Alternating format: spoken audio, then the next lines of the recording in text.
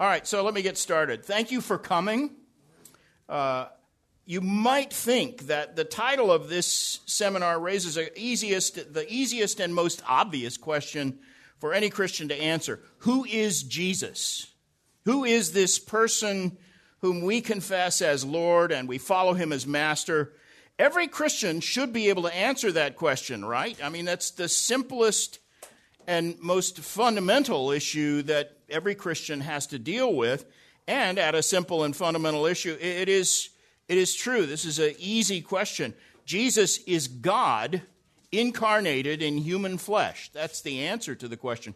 Who is Jesus? He is God incarnated in human flesh. He is the eternal Son of God who became man in order to save his people from his sins. He is truly God, and in his incarnation, he also became a true human. And all of that is covered really with extraordinary clarity in the first 14 verses of John's Gospel, where John writes, "In the beginning was the Word, and the Word was with God, and the Word was God. All things came into being through him," so he's the creator, "and apart from him nothing came into being that has come into being," which means he himself can't be a created being. "And the Word became flesh and dwelt among us, and we beheld his glory, glory as of the only begotten from the Father, full of grace and truth." So the Apostle John is saying there that Jesus is truly and eternally God, and he became truly and perfectly human in order to redeem the fallen human race. And if you don't believe that much, or if you refuse to confess it as objectively and definitively true, then you're not even a genuine Christian. It's that important and that basic. And in fact, that is my shorthand answer to the title of our seminar. Who is Jesus? Answer, he is eternal God incarnated in human flesh. But they also gave me this subtitle, A Study of Christology. And that reminds me that this is by no means an easy or effortless issue. The branch of theology that's known as Christology, the study of the doctrine of Christ, the person and work of Christ, this entails a thorough study of his person and his work, and that prompts me to acknowledge that a thorough, orthodox, biblical understanding of Christology is actually one of the most complex and exacting of all theological issues. And in fact, if you study historical theology from the start of the church era, the very first thing you're probably going to notice is that Christology is strewn with pitfalls. The answer to the question, who is Jesus, is not as simple or as obvious as my shorthand answer might suggest to you. In fact, the history of heresies across the scope of church history makes that very clear. More than half of the heresies that have assaulted the church from the apostolic era until now involve errors involving the person and work of Christ. And in fact, the other major category of heresy involves errors that misconstrue the gospel, and many of the major heresies overlap into both categories. They corrupt the doctrine of Christ, and in the process, they pervert the gospel as well. But Christology, just considered as a discipline in itself, the study of the person and work of Christ, is especially fraught with error and misunderstanding because so many aspects of the incarnation are simply inscrutable. When we say God became man, we're confessing that an eternal, infinite, self-existent being took the form of a finite mortal creature. In other words, infinitude is cloaked in a seemingly finite vessel. And that is a reality that's frankly too big for any finite mind to totally comprehend. And so we have to start by confessing that there are aspects of this doctrine that are simply too difficult for us to explain fully and satisfactorily. And nevertheless, because this is what the Word of God teaches, we affirm the truth of it by faith. And pretending that we can fully comprehend what is ultimately incomprehensible or trying to unscrew the inscrutable that's a guaranteed pathway to serious doctrinal error, and church history is full of examples of that. When it comes to the doctrine of Christ, lots of dangers lie on every side, and to make matters worse, they're errors that are subtle and very easy to fall into. In fact, here's a list of some of the notorious heresies that have arisen with regard to the person and work of Christ. Docetism, it's a kind of Gnosticism. Arianism, that's the same view as the Jehovah's Witnesses hold. Apollinarianism, Nestorianism, Monophilitism, can't even say it. Monophytizes, whatever. The other name for that heresy is Eutychianism, which is much easier to say. So we'll go with that. Eutychianism, Ebionism, Monarchianism, Adoptionism, Patripassianism, Sabellianism, Tritheism, Kenoticism, and there are at least that many more. So here's my point. Do not ever be tempted to strike out as an amateur and try to cobble together a homemade Christology of your own. If you have not thoroughly studied the history of Christological controversies, you're not equipped or qualified to propose your own sort of homebrew answer to the mystery of the incarnation. You will almost certainly fall into one or more of these errors. And I stress that because even in a church as biblically well instructed as Grace Community Church, this is a very real danger. In fact, I bring it up because just within the past decade, we had a couple of Grace Church laymen who announced that they had figured out the mystery of the incarnation with a scheme that they were pretty sure no one else in the history of the church had ever seen quite as clearly as they did. And one of them said, and I'm using his words, this is an exact quote, he said, quote, "My research has not produced one theologian or expositor who has agreed with the thesis of my book." Well, here's a clue.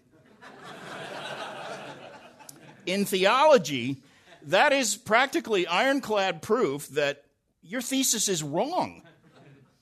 Anyway, the gist of what these two guys were claiming is pretty easy to explain. They insisted that during his earthly ministry, Jesus functioned purely and exclusively as a man.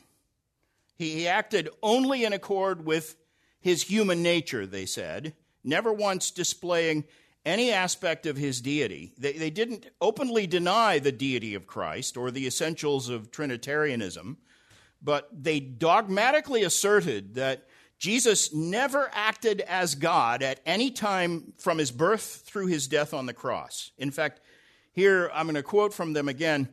This is the rationale for their view. They said, quote, "If Jesus used his own divine power at any time, he would be disqualified from being our example, and there would be no substitutionary atonement or righteous life which God could impute to us," unquote.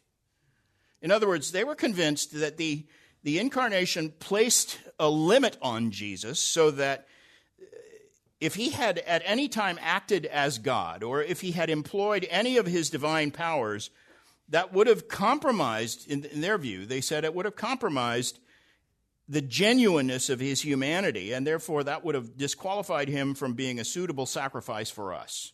That was the whole gist of their doctrine. Now, pretty much every elder at Grace Church and every seminary professor who looked at their theory tried to tell them that they were wrong, but they brushed off all their critics, and they self-published a book that outlined their view, and they distributed the book to every seminary library they could find across the country.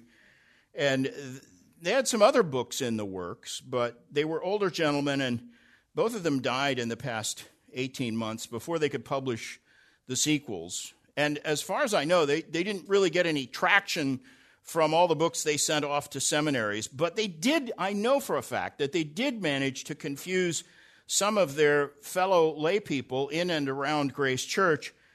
I know that because for more than a decade, I have regularly had to answer questions from people who were confused by what these guys were teaching. And so this morning I want to take some time to explain what they were saying, and I want to try to answer it sort of once and for all. They believed their views were supported by Philippians 2:7, where Paul says, Christ emptied himself by taking the form of a slave and being made in the likeness of men. And they said that verse means that he voluntarily gave up his right to act as God while he lived on the earth. He completely laid aside his divine prerogative. And therefore, they said, during his earthly ministry, at no time did he ever make any use whatsoever of his divine attributes. In other words, he set aside the use of his own divine power, his infinite knowledge, his omnipresence, his authority, and every other incommunicable attribute of God. And so he put all of that on hold, they claimed, for the entirety of his earthly ministry. And so as far as his works are concerned, he always acted only as a natural man, sinless, of course, but otherwise functionally only human. Though he was God, never did he act as God. And so they claimed when you see Jesus performing a miracle, he's not doing that by any native power of his own. He's employing the power of the Holy Spirit. So it's the Holy Spirit doing miracles through him, as if the Holy Spirit were an alien power to Christ. They also said that when Jesus seemed to have supernatural knowledge of things that are normally hidden from human understanding, that, they said, is not an expression of his omniscience. It's a prophetic revelation that's being made to him by the Holy Spirit. So when, for example, John 2:25 says Jesus had no need for anyone to bear witness concerning man, for he himself knew what was in man. That's John's language. He himself knew, John says. But they said, no, that's not really a statement about Jesus' own ability to see past, the outward appearance and look at someone's heart. That's actually saying that the Holy Spirit revealed to Jesus what was in the hearts of other people. Now, that is a version of the kenotic error. I named kenoticism as one of the errors that's easy to fall into. Kenotic doctrine is the idea that Christ basically divested himself of his divinity in order to become fully human. In fact, the word kenotic comes from the Greek verb that describes his self-emptying or his self-humbling in Philippians 2:7. The Greek word is kenoo, and it does mean to make empty. Kenotic doctrine takes it to mean that Christ literally divested himself of his deity. He set his deity aside in order to become man. That's a serious error. Now, to be fair, these guys didn't go that far with it. They said they believed Jesus was still God in human flesh, but they were insistent that at no time on earth did he ever act as God or make use of his divine attributes. So functionally, he was simply a man. And their whole theory hinged on the claim that Christ's deity was completely put on hold, completely subdued, or totally quashed, or entirely set aside throughout his incarnation. And they said, his divine characteristics had to be set aside like that, or else he would have disqualified himself as our substitute and our mediator. So that's a slight twist on the kenotic error. It wouldn't be fair to suggest that it's classic kenotic doctrine, but it ultimately has the same effect. It ultimately says most of the same things. The only thing it avoids is a denial of Christ's deity in the incarnation. And so I hope that's clear. These guys were claiming that during his earthly ministry, Christ functioned purely as a man and never acted as God. And my answer to that is that's a serious misunderstanding of who Jesus is. And in fact, I pointed out to them that what happened on the Mount of Transfiguration pretty much destroys their entire hypothesis. Because on that occasion, Christ put his full glory on display. That was the whole point of that event. In fact, the Apostle John was there on the mountain, and that's the very thing he is describing in John 1:14 when he says, we beheld his glory, Christ's glory as of the only begotten from the Father, full of grace and truth. So John is saying what Jesus revealed to them was divine glory, God's glory. He was clearly acting as God on the Mount of Transfiguration. And in fact, John, the apostle, brings up the subject again in the second verse of his first epistle. This time he writes, quote, "The life was manifested, and we have seen and bear witness and proclaim to you the eternal life which was with the Father and was manifested to us." There he's affirming the full deity of Christ by acknowledging that Christ is the source of life itself. Again, he's saying that the Transfiguration was a vivid display of Christ's deity. Peter was there on the Mount of Transfiguration as well, and in 2 Peter 1:16, he refers to himself and the other disciples who were there that day as, these are his words, eyewitnesses of Christ's majesty. Now think that through. Eyewitnesses of Christ's majesty. Jesus had no majesty that pertained to his human nature. Isaiah 53 verse 2. He has no stately form or majesty that we should look upon him, nor appearance that we should desire him. That's Isaiah speaking of Messiah as a man. He had no majesty. So what Christ did on the Mount of Transfiguration was pull back the veil of his humanity in order to reveal his majestic glory as God. There's no other way to read that passage. And that's not all. On other occasions, Christ explicitly forgave sins. And that, of course, is the prerogative of God alone. Mark chapter 2, verse 5, when those men let their paralytic friend down through the roof, Mark writes, "Jesus, seeing their faith, said to the paralytic, 'Child, your sins are forgiven.'" And then the next two verses say this, "Some of the scribes were sitting there and reasoning in their hearts, 'Why does this man speak that way? He's blaspheming. Who can forgive sins but God alone?'" So they got it, and they were right. Jesus was, on that occasion, he was acting as God, forgiving sins. And in order to prove it, he pointed out that, anybody could mouth the words, "Your sins are forgiven." That's pretty easy.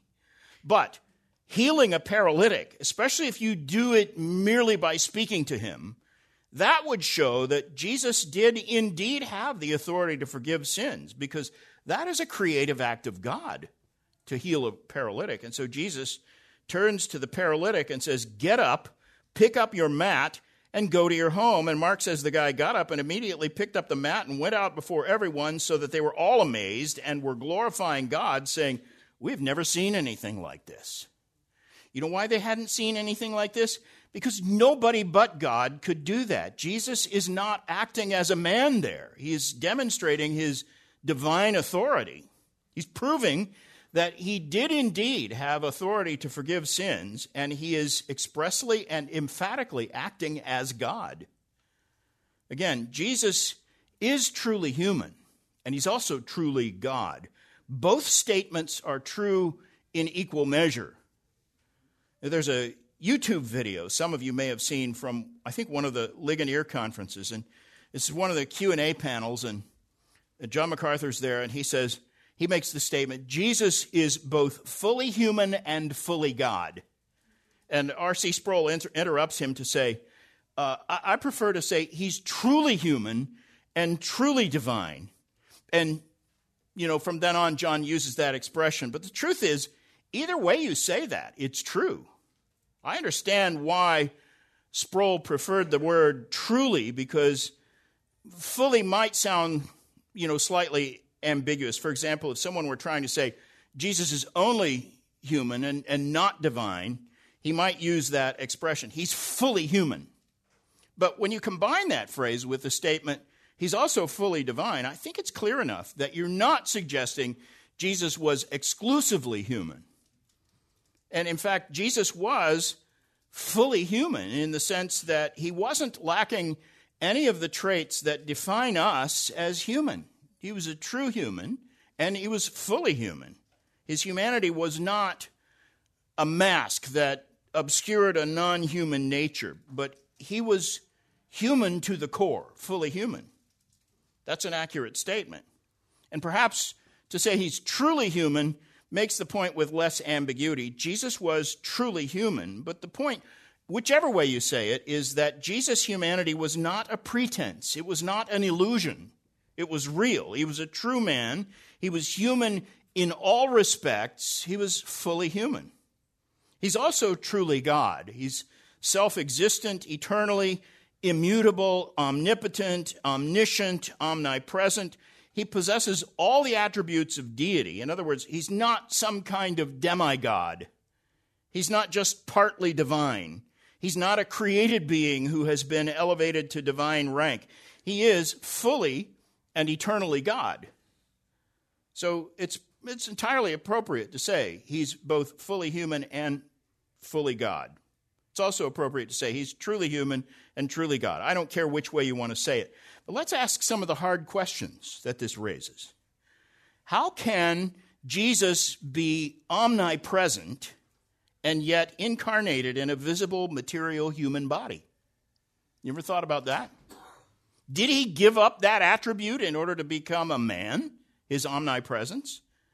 How can we say he's omniscient when Matthew 24:36 and Mark 13:32 both record that Jesus said, "No one knows the day or the hour of his return, not even the angels of heaven, nor the Son, but the Father alone." So he's acknowledging there's something as the Son he doesn't know. Also, Luke 2:52 says that as an adolescent, Jesus increased in wisdom and stature and in favor with God and man. How could he increase in wisdom if he was truly omniscient? And if he's omnipotent, how many times do I have to try to say that? If he's omnipotent, why does Scripture say that he grew weary and he grew hungry? How could he be crucified and die if he is both omnipotent and eternal? And the answer to all of those questions is very simple, and yet it conveys to us a truth that is incomprehensible. Here's your answer. All of those things are true because Jesus is one person with two natures. That's the very thing we confess when we say that Jesus is fully human and truly divine. He has a true and complete human nature, and he has a true and complete divine nature. And those human weaknesses, hunger and thirst and weariness, his need to learn and grow, those are normal human infirmities that pertain to his human nature. They're normal, non-sinful qualities. Hebrews 4:15 speaks of them. We do not have a high priest who cannot sympathize with our weaknesses, but one who has been tempted in all things like we are, yet without sin. So he not only sympathizes with our weaknesses, those human infirmities, he shared them, the non-sinful ones. It's true that Jesus had to experience all of those things as a true human in order to be a suitable mediator and priest for his people. Hebrews 2:17. He had to be made like his brothers in all things so that he might become a merciful and faithful high priest pertaining to God to make propitiation for the sins of the people. So Christ is truly human, and Scripture says he had to be truly and thoroughly human in order to be our mediator. He had to be made like his brothers in all things. That is, he had to possess all of the defining faculties and features and frailties of true humanity, except for our fallenness. So his human nature had all of the defining features that Adam had before Adam fell and plunged the rest of the race into sin. You know, Adam was the paradigm of true humanity until he fell. The human nature of Christ had all of the same defining characteristics that Adam possessed at the dawn of creation. He's truly human, just like us, except without sin. And Jesus' humanity didn't eliminate or nullify his deity. That's the other side of this that we have to understand. God incarnate is still fully God by definition. He's immutable. Hebrews 13:8. Jesus Christ is the same yesterday and today and forever. So here's another hard question for you. If Jesus is immutably God, yesterday and today and forever, how is it possible that he was advancing in wisdom and stature and in favor with God and men, as that verse in Luke 2:52 says? Is he the same yesterday and today and tomorrow, or did he advance in wisdom and knowledge and favor with God and men? Which is true? And how do you reconcile that?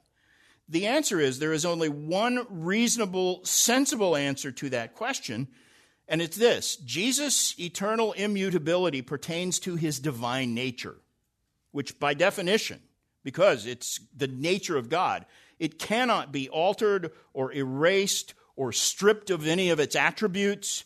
His growth in wisdom and stature and favor with God and men pertains then to his human nature and the progress that he made as a real human as he grew from adolescence into adulthood. It's what Luke 2:52 is describing. So here are some other difficult questions. Was Christ still omnipresent even when the infant Jesus was placed in a manger? Was he still omnipresent? Did the divine mind of Christ know the precise hour of his return, even when he said no one knows, not even the Son? Was the eternal Son of God still omnipotent, even though they had to compel Simon of Cyrene to carry the cross for him to Golgotha? Was the Son of God really immutable, even while he was growing from infancy into manhood? And the answer to all of those questions is an emphatic yes. Hebrews 13:8 pertains to the immutable divine nature of Jesus Christ, who is indeed the same yesterday, today, and forever. Christ's divine nature was in no way confined or altered by the addition of a human nature. And that's what's important to understand. Even though Philippians 2:7 uses that word, he emptied himself. The incarnation was actually an event that involved addition, the addition of a human nature to the eternal divine nature of Christ. He didn't lose anything. And in fact, here's how John Calvin said it, quoting from Calvin, quote, "The absurd notion that if the Word of God became incarnate, he must have been enclosed in the narrow tenement of an earthly body is sheer petulance. For although the boundless essence of the Word was united with human nature into one person, we have no idea of any enclosing or confinement. The Son of God descended miraculously from heaven, yet without abandoning heaven. He was pleased to be conceived miraculously in the Virgin's womb, to live on the earth, to hang upon the cross, and yet he always filled the world as from the beginning." So Calvin is saying correctly there, both things are true. As a man, he's located in a definable spot and in a human body, visible, manifest in a human body. As God, he remains omnipresent. And he didn't give that up in order to become a man. Now, here's what's most important to understand. The divine and human natures of Christ are united without change or conflict or confusion or contradiction, united in one undivided person. And the theological term for this is the hypostatic union. You've heard that term, I'm sure. The hypostatic union. It means that Christ is one person with two natures. His humanity is real, it's not an illusion. His full deity is in no way changed or diminished by the addition of a human nature. The attributes of both natures are fully intact in one person, the God-man. And furthermore, the divine nature of Christ is not and never has been confined in or restricted by his human body. To quote the Heidelberg Catechism, "The Godhead is incomprehensible and everywhere present. It must follow that the divine nature of Christ is indeed beyond the bounds of his manhood, which it has assumed." Again, what they're saying correctly is humanity was added to the eternal deity of Christ. Nothing was subtracted. This is standard Christian doctrine, by the way. This is what the church has confessed for 2 millennia.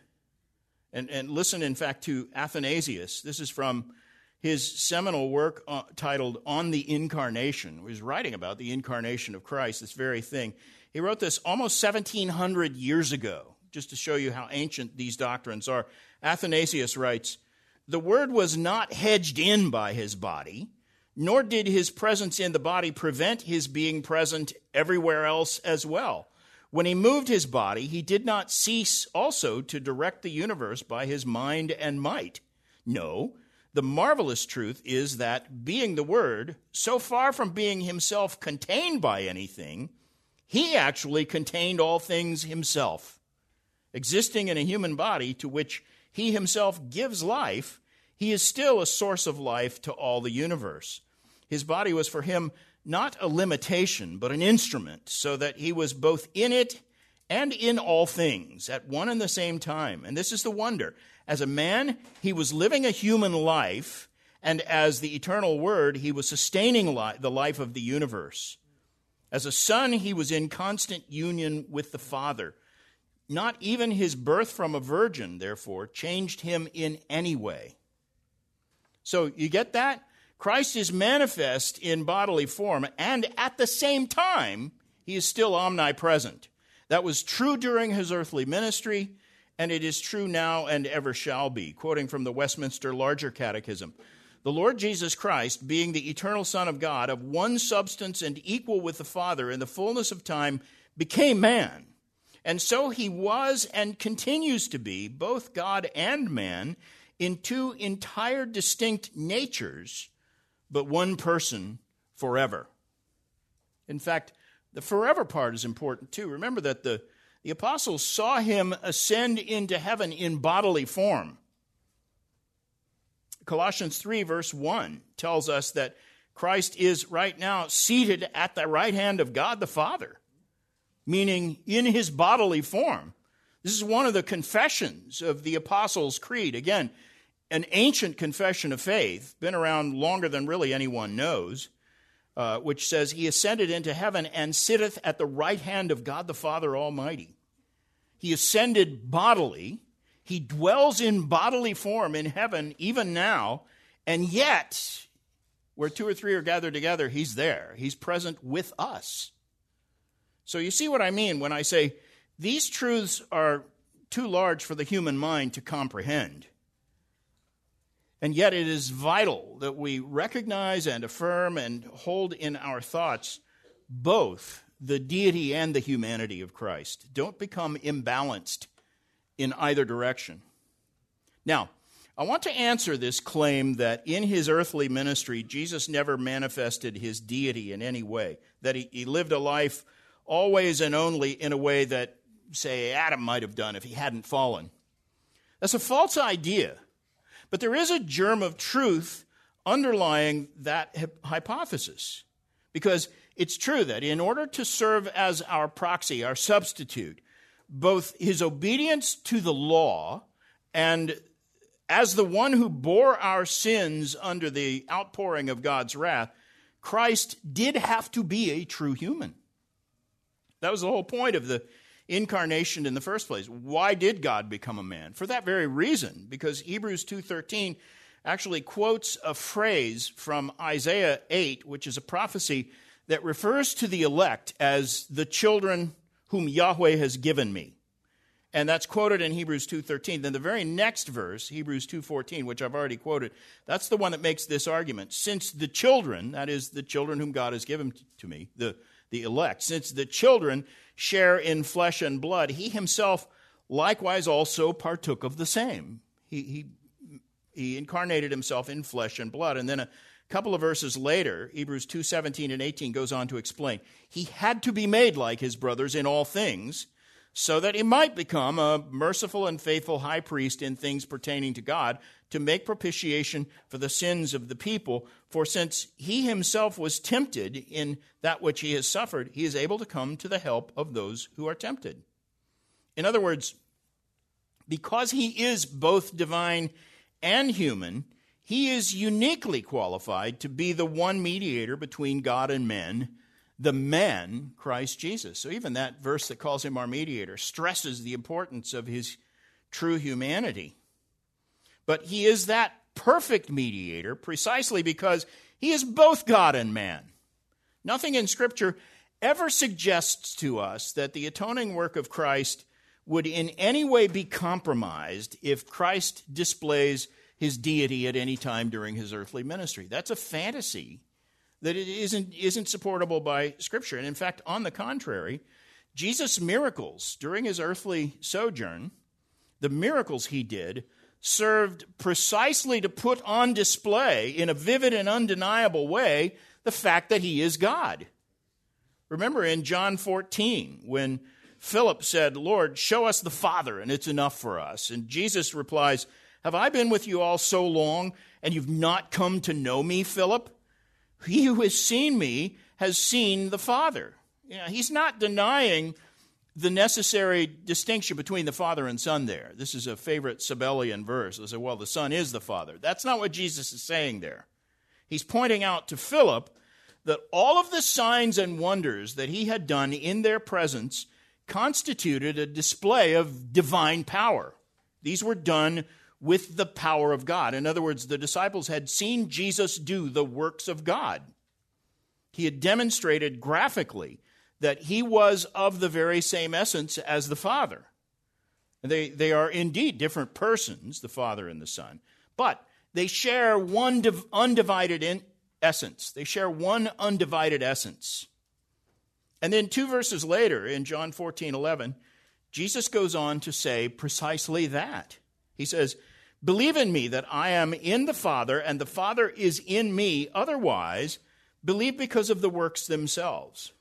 In other words, he's saying, I'm in the Father, and the Father's in me. I am of the very same essence as the Father. And so, therefore, he says, you have seen the works of God if you've seen the things I've done. Because when he did those miracles, he was acting as God. It's significant that Jesus' miracles were always acts of charity or healings of other people. He never did miracles for his own benefit. Have you ever noticed that? He didn't use his divine attributes to escape the trials and hardships and sorrows of earthly life in a cursed world. He lived life as a man just like you and I do. That's true. He is, after all, a man of sorrows and acquainted with grief, and he didn't use his divine power in any way to mitigate his feeling of those sorrows or his experience of that grief. The point is that he never used his divine power to make his own life magically easier. As one esteemed theologian has pointed out, Jesus would not really have experienced the human struggle if he had availed himself of his divine omniscience while he was taking his 9th grade algebra exam. Right? Indeed, we are expressly told by Luke, in that verse that I've quoted already a couple of times, that he grew and learned just like any other young man, except that he was without sin. And indeed, I'd say one of the main and most important ways Jesus rendered obedience to the will of his Father was by accepting the normal limitations of our non-sinful infirmities. And that's why when Satan tempted him to turn stones into bread, although he had the power to do that, and despite the fact that he had not eaten for 40 days, and also it wouldn't have been contrary to any law of God for him to turn stones into bread.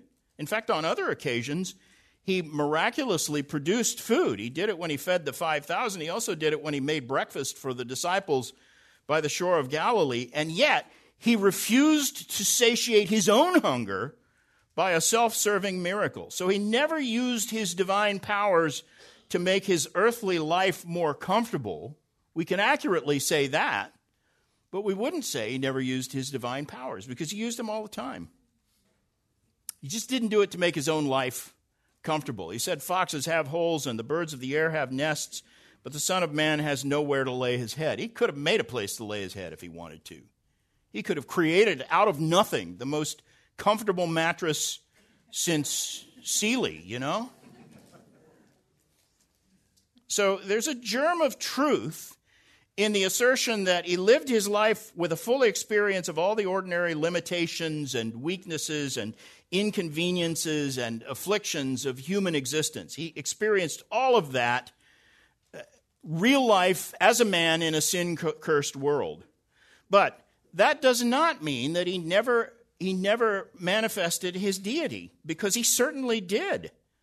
And in fact, just as it was important for him to demonstrate his true humanity, he likewise had a good reason for putting his deity on display. He was calling people to trust in him not only as a human deliverer, but as their Lord.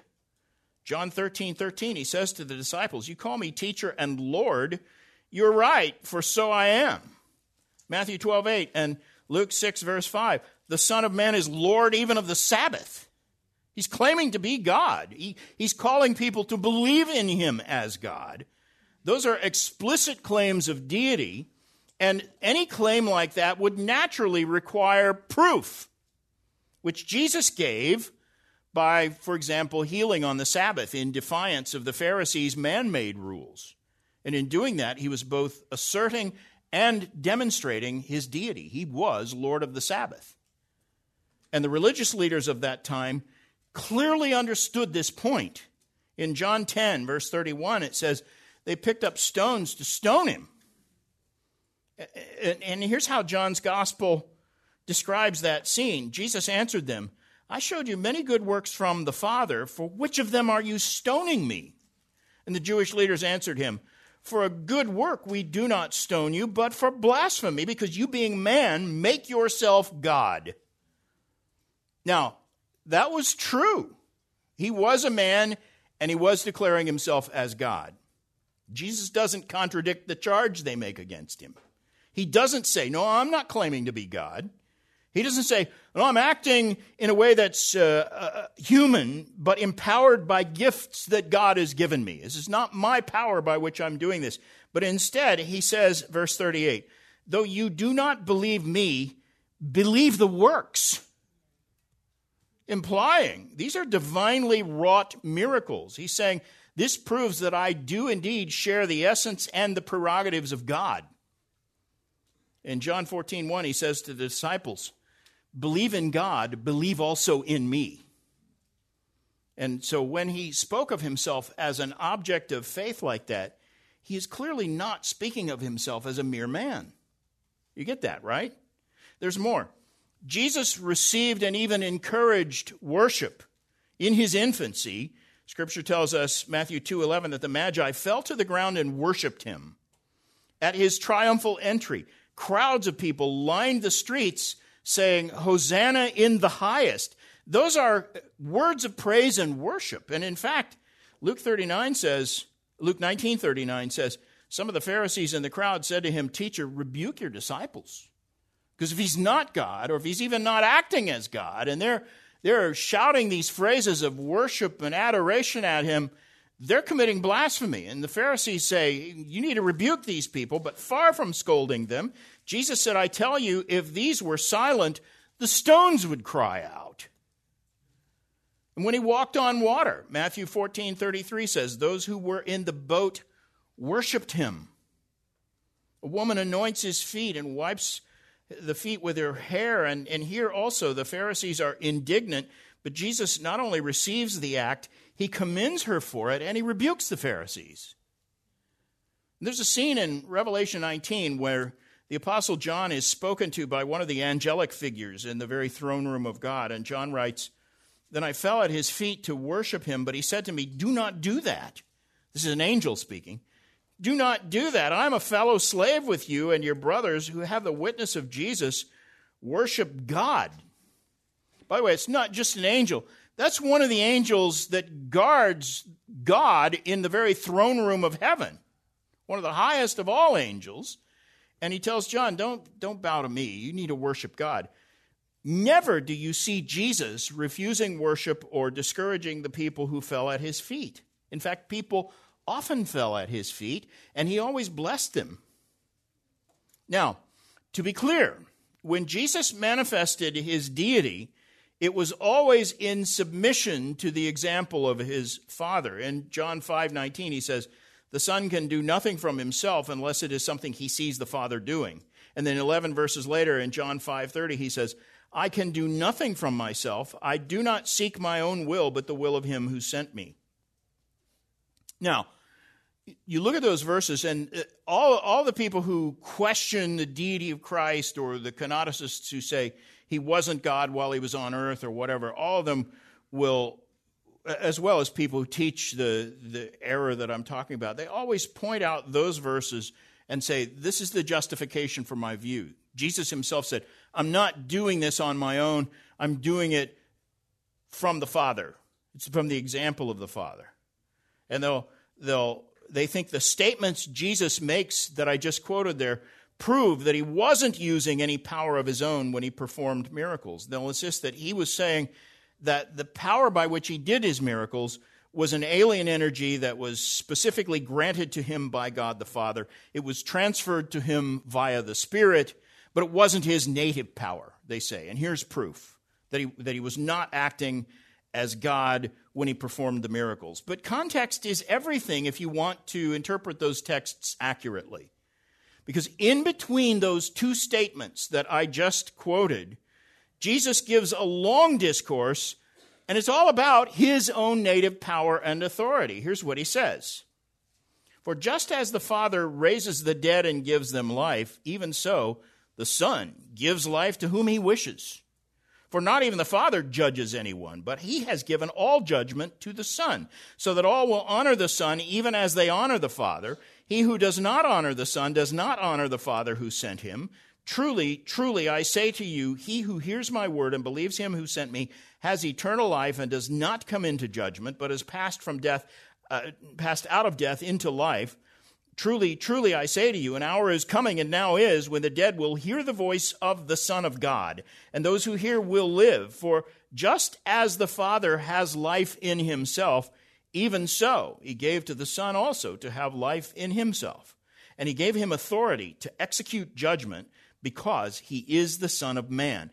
Do not marvel at this, for an hour is coming in which all who are in the tombs will hear his voice and will come forth, those who did good deeds to a resurrection of life, and those who committed the evil deeds to a resurrection of just judgment. So think through that passage, all that it says. He declares that just like the Father, Jesus himself has power to raise the dead and to grant life, verse 21. He says, in fact, if you want to look this up so you can see it in your own, we are in John chapter 5, verses 21 through 29 is what I just read. Verse 21 is where he says he has power to raise the dead and to grant life. He says, verses 23 through 29, that he has unique authority to execute judgment. In fact, this whole passage is really focused on the reality of coming judgment. But in the process, then, verse 26, he affirms his own aseity, or aseity is a word for his underived self-existence, that he has life in himself. No one grants him life. It's part of the essence of his deity. He goes on then to assert that he himself is the proper object of a true Bible believer's faith. That's verses 32 through 47. And all of it is a plain declaration of his deity. There's no other way to read it. He is declaring his full equality with God the Father. His deity and his humanity are highlighted together almost every time Scripture deals with the truth of the incarnation. When it talks about the incarnation, it does not focus merely on his humanity. You can't even say what the doctrine of incarnation is without stating both of these ideas. Christ is God, that's his deity, in human flesh, that's his humanity. Neither side of that equation is in any way secondary to the other. You have to keep them both in equal balance. He is God in human flesh. You can't describe the doctrine in any way without giving equal weight to both sides. Hebrews 1 verse 3 says of the incarnate Christ that he is the radiance of divine glory and the exact representation of the divine nature, and he upholds all things by the word of his power. In fact, I always say there's no more definitive statement of the deity of Christ than that. That's the verse I like to show to Jehovah's Witnesses because they don't have a ready-made answer for that one. And here's the text that was originally assigned to me for this seminar. I think they thought I was going to do an exposition of this, but I'm just going to quote it and let the plain statement that it makes speak for itself. And we'll talk a bit about the context of it. Colossians 2, verse 9. In Christ, all the fullness of deity dwells bodily. That's definitive, isn't it? The word bodily in that verse tells us this is about the incarnate Christ. And it's telling us that far from being set aside or subdued or muffled or mitigated in any way, all the fullness of deity indwelt him as a man. And the context is important here. This is the heart of Paul's message to the Colossian church. The opening 2 chapters of this epistle reiterate this same truth again and again. Listen to Colossians 1, verses 15 through 17. Christ is the image of the invisible God, the firstborn of all creation. For in him, that's in Christ, all things were created, both in the heavens and on earth, visible and invisible, whether thrones or dominions or rulers or authorities. All things have been created through him and for him, and he is before all things, and in him all things hold together. And then Colossians 2, verse 3, in him are hidden all the treasures of wisdom and knowledge. You see, in his incarnation, Christ was not only perfectly human, he was also the best and final revelation of God. Christ was the chosen means by which God declared himself most fully to humanity. John 1:18, no one has seen God at any time. The only begotten God who is in the bosom of the Father, he has explained, that is, and he uses a word that literally means he's exegeted him. The only begotten God, that's Christ, who is in the bosom of the Father, has exegeted God for us. This was a key aspect of Christ's earthly mission, to manifest God to humanity in a clearer and more personal way than any Old Testament theophany or angelic visitation could ever do. This was his mission, to manifest God to us. How can you say that in his incarnation he never acted as God? He did it all the time. So are we clear on this? Jesus is both truly human and truly divine. He's one person, but he has these 2 natures, and they are perfectly united in an inscrutable way through the hypostatic union, which not only enables him to be a sacrifice and a substitute fit for us because he's a true man, but also a sacrifice of infinite value because this is God to save his people from their sins. And it also equips him to be the perfect mediator between God and man because he is both. Neither the deity of Christ nor his humanity is in any way impaired or diminished or deactivated by the incarnation. And that's why I don't object to saying he's fully God and fully man. His humanity is not a diminished humanity. His deity is not abridged or restricted in any way either.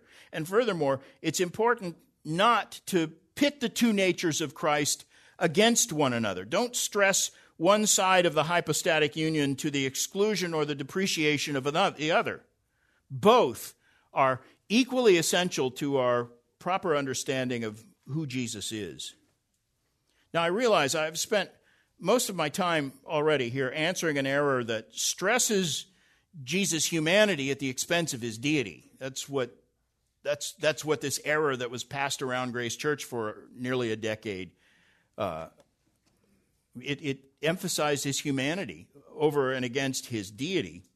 But I think, frankly, the more common error among most of us would be that we tend to stress his deity almost to the exclusion of his humanity. And so I want to give a word of caution about that as well. The New Testament is full of reminders for us that the humanity of Christ is as vital to his mission as his deity. Hebrews 4, verses 14 through 16.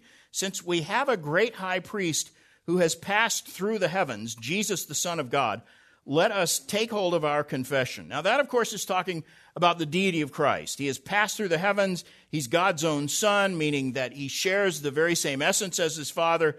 But then the next verse is the one that says, for we do not have a high priest who cannot sympathize with our weaknesses, but one who has been tempted in all things like we are, yet without sin. Therefore, let us draw near with confidence to the throne of grace so that we may receive mercy and find grace to help in time of need. So what it's saying is Jesus is the perfect mediator. He's a sympathetic high priest who, in the words of Hebrews 2:17, since he himself was tempted in that which he suffered, he is able to come to the help of those who are tempted.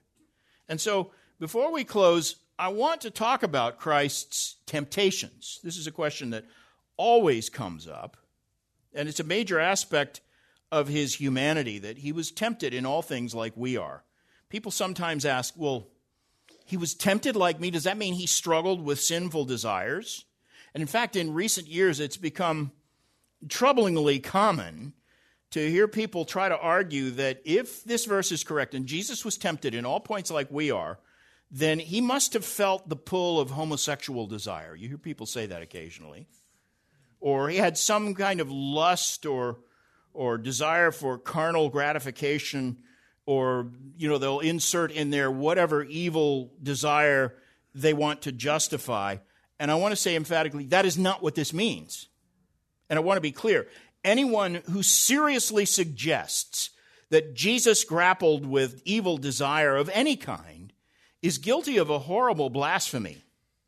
Hebrews 7:26 describes Jesus as holy, innocent, undefiled, separated from sinners, and exalted above the heavens. Jesus himself said of the tempter, Satan, he has nothing in me. In other words, there were no sinful cravings in Jesus that the devil could exploit. So then we have to ask, what does this text mean when it says he was tempted just like we are? Well, in the first place, examine Matthew 4, where it describes the temptations of Christ, and you'll see Satan appealed to the lust of the eyes, the lust of the flesh, and the pride of life. He appealed to Christ as if Christ had struggled with those desires. But understand also, Jesus did undergo the most acute kind of temptation. He was tempted in the wilderness at the beginning of his ministry after a 40-day fast when he was in a weakened and hungry condition. And the desire Satan appealed to on that occasion was not inherently a sinful lust, but rather that intense hunger that anyone would feel after a 40-day fast. That's when he said, turn the stones to bread. That was the temptation. Jesus, nevertheless, resisted the devil's enticement and defeated him on that occasion simply by using the word of God. Then Jesus was tempted just as intently at the end of his earthly ministry in the garden when his soul was in utter agony. And on that occasion, Jesus was struggling with that same sense of dread and trepidation that anyone would feel if you're facing some kind of inescapable suffering. And in Jesus' case, it's an infinite suffering equivalent to the full outpouring of God's wrath in hell. That's what he was up against. And Satan tried to exploit the horror of Jesus facing God's wrath. And on that occasion, Jesus overcame the temptation by submitting his human will to the will of his Father. When he says, not my will, but thine, the my will part refers to his human will, his desire as a man to avoid, as he naturally would, wishing to avoid the outpouring of God's wrath against him. And the point Hebrews is making is this: Jesus' temptations were real and earnest, passionate struggles. It would make nonsense of Scripture to suggest otherwise. The temptations of Christ were indeed powerful spiritual wrestlings. He was in all points tempted as we are, yet without sin. Now, in connection with this, people sometimes raise the hypothetical question of whether Christ could have sinned. Could he have sinned? Let me answer that for you. He could not, because he would not, because he is totally pure. And again, there is nothing in him that would ever incline him to sin, because he is, after all, God. And Scripture says he cannot deny himself. Titus 1:2, God cannot lie. Habakkuk 1:13, his eyes are too pure to approve evil. There was no way, as God, that he could sin. Now, I realize there's a long-standing debate among Protestant theologians about this, but frankly, I don't see how anyone can deny the impeccability of Christ, even hypothetically. The idea that he might have sinned seems to me to be rooted in the same set of false assumptions that would make these guys claim that if Jesus had acted on his divine prerogative, he would have compromised his standing as a true human. You know, he's not really human if he ever acts as God, or he's not really human if he didn't have the potential to give in to those temptations. doesn't minimize the temptations. And in fact, Jesus could not possibly have sinned because he, as God, he is not only perfectly righteous, and meaning that sin is utterly and odiously abominable to him, but also because as God, he's the same yesterday and today and forever. That cannot change. But don't underestimate the reality of Jesus' temptations just because he was without sin. The temptations he faced were no less powerful or painful than the ones you face. And if anything, I would say they were more powerful because yielding to temptation is what's easy. Resisting it is the real torture. The person who yields to the enticement of sin never actually feels the full force of the struggle. Only the person who resists really knows the full extent of temptation. And so Jesus experienced a degree of temptation that is unparalleled and unfathomable to you and me. And yet he held steadfast and sinless and pure through all of it. He experienced the full force of temptation precisely because he did not yield. I often compare it to the elimination of dross from gold. You put it in a white-hot fire in order to bring the dross to the top and purify the gold. And what's left is pure gold. And you test the purity of gold by the same method. You put it in the fire and see what comes out of it. The fact that it's pure doesn't diminish the temperature of the heat that you've subjected it to. And that was true with Christ's temptations. He was subjected to a heat of temptation that you and I could barely imagine. And yet he held steadfast. Leon Morris, one of my favorite theological writers, wrote this. He said, "To think of Jesus as going serenely through life's way with never a ripple of real temptation to disturb his even course is to empty his moral life of real worth and to prevent us from seeing in him our example. His sinlessness did not result from some automatic necessity of his nature as much as from his moment-by-moment committal of himself to the Father. He overcame, but it was a real victory over real temptation." I affirm that. The fact that he couldn't sin didn't make any of this easy or automatic for him. He still had to resist. And so all of that is exactly right. Christ's human experience was undoubtedly beset with more difficulties and more discomforts than you or I will ever experience. He lived a genuinely human life in every sense. And in fact, let me mention one other text on this issue. Hebrews 5, verses 7 through 9. This passage explains a little more what Luke meant when he wrote that Jesus grew in favor with God. It says, Hebrews 5, verse 7, "He, in the days of his flesh, offered up both prayers and supplications with loud crying and tears to the one who was able to save him from death, and he was heard because of his reverence. Although he was a son, he learned obedience from the things which he suffered, and having been made perfect, he became to all those who obey him the source of eternal salvation." A lot of people really struggle with that text. What does it mean he learned obedience or having become perfect? Was he not perfect to begin with? As God, yes. As a human, there was growth that he had to experience. There were struggles that he had to endure. And all that passage that I just read is talking about his human obedience, his growth to perfection first as a child and then as an adolescent and finally as a mature man. And in fact, according to Ephesians chapter 4, verses 13 through 15, Christ is the archetype. He is the paragon of true humanity. This is what full manhood looks like. This is the thing to which God is conforming all of us. When it says he's conforming us to the likeness of Christ, it's not saying he's making us godlike. It's saying he's turning us into perfect men and women, perfect in the same sense Christ is as a man. Now,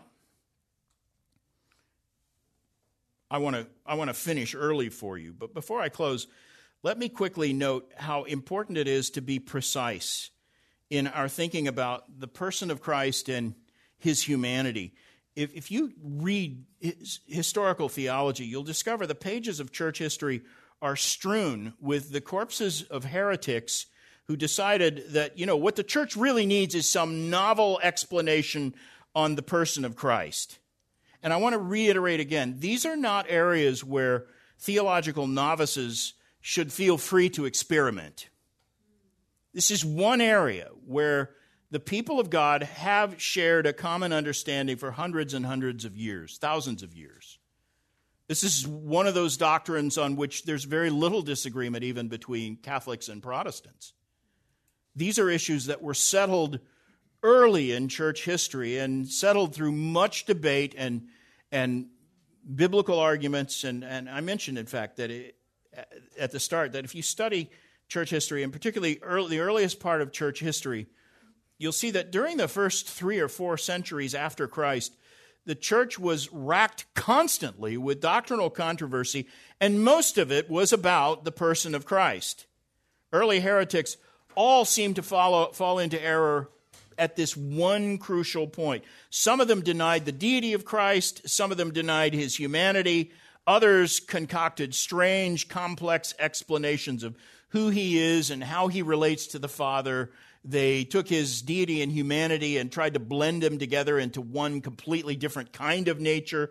And this wide array of different teachings caused a tremendous amount of confusion and discord among early Christians. I read off that list of heretics. I'll tell you what some of them are in kind of shorthand fashion.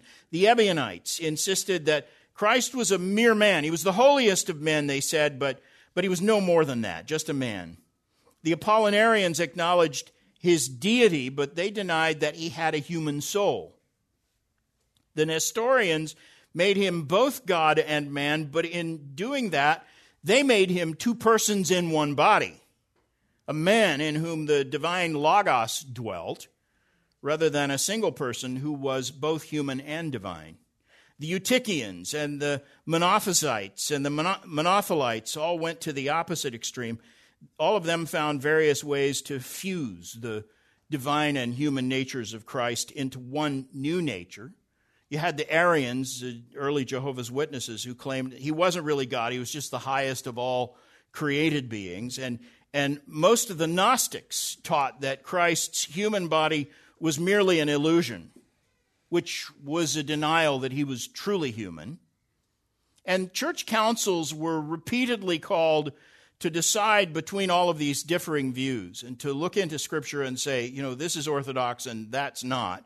And as soon as one issue was settled, another one would surface and need to be dealt with. Lots of historians have pointed out that it was like one of those swinging pendulums that went from one heretical idea to a different heresy on the other extreme. And then finally, in the year 451, the Council of Chalcedon issued a statement about the person of Christ that has actually stood the definitive test of orthodoxy from that time until now. This is the simplest, most concise statement of Orthodox Christology you'll find anywhere. And it's an ancient statement going back to the year 451, which says that Christ is, quote, to be acknowledged in 2 natures without confusion, without change, without division, and without separation. They also said, quote, the distinction of Christ's 2 natures is by no means taken away by the union of them, but rather the property of each nature is preserved and concurring in one person and one subsistence, not parted or divided into 2 persons, but one and the same Son, the only begotten God, the Word, the Lord Jesus Christ. So, one person, and they say that in as many ways as they can, 2 natures that aren't mixed or confused or changed in any way. And the genius of that statement, the element that more or less answered all of the incessant heresies about the nature of Christ, the genius of it is found in the phrase, 2 natures without confusion, without change, without division, without separation. 4 negative statements that forever defined and delimited how the person of Christ is to be understood. G.C. Berkouwer called those 4 negatives a double row of light beacons which mark off the navigable water in between and warn against the dangers that threaten to the left and to the right. And the fact is, every heresy that ever surfaced with regard to the person of Christ either fuses or separates the deity and the humanity of Christ. The Chalcedon statement declared that the two natures can neither be merged nor disconnected, but Christ is both God and man, truly God and truly man. So we're right back to the simple statement we started with. Who is Christ? He is God who became a true man. He is still both God and man to this day. When we pray to him, even now, we are praying to someone who knows our struggles and who shared our infirmities, and he was even tempted in all points like we are. Hebrews 2:18, since he himself was tempted in that which he suffered, he is able to come to the help of those who are tempted. Is that not a profound encouragement? These are precious truths. In fact, I can't think of any truth that makes my heart more glad, because we do have a mediator who knows our sorrows firsthand and can represent us to God because he is God.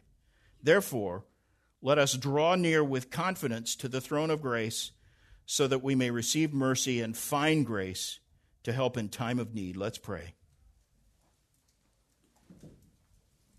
Father, thank you that you have given us a true mediator between God and men, the man Christ Jesus. We confess he is also Lord of all, before whom every knee must bow.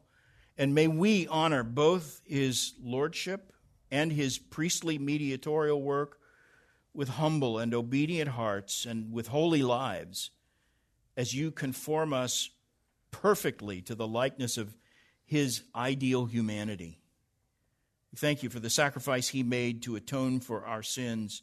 Thank you for the example he left us, and thank you for the Holy Spirit whom he sent to empower us to follow in his steps. May we do that for your eternal glory, we pray in Christ's name. Amen.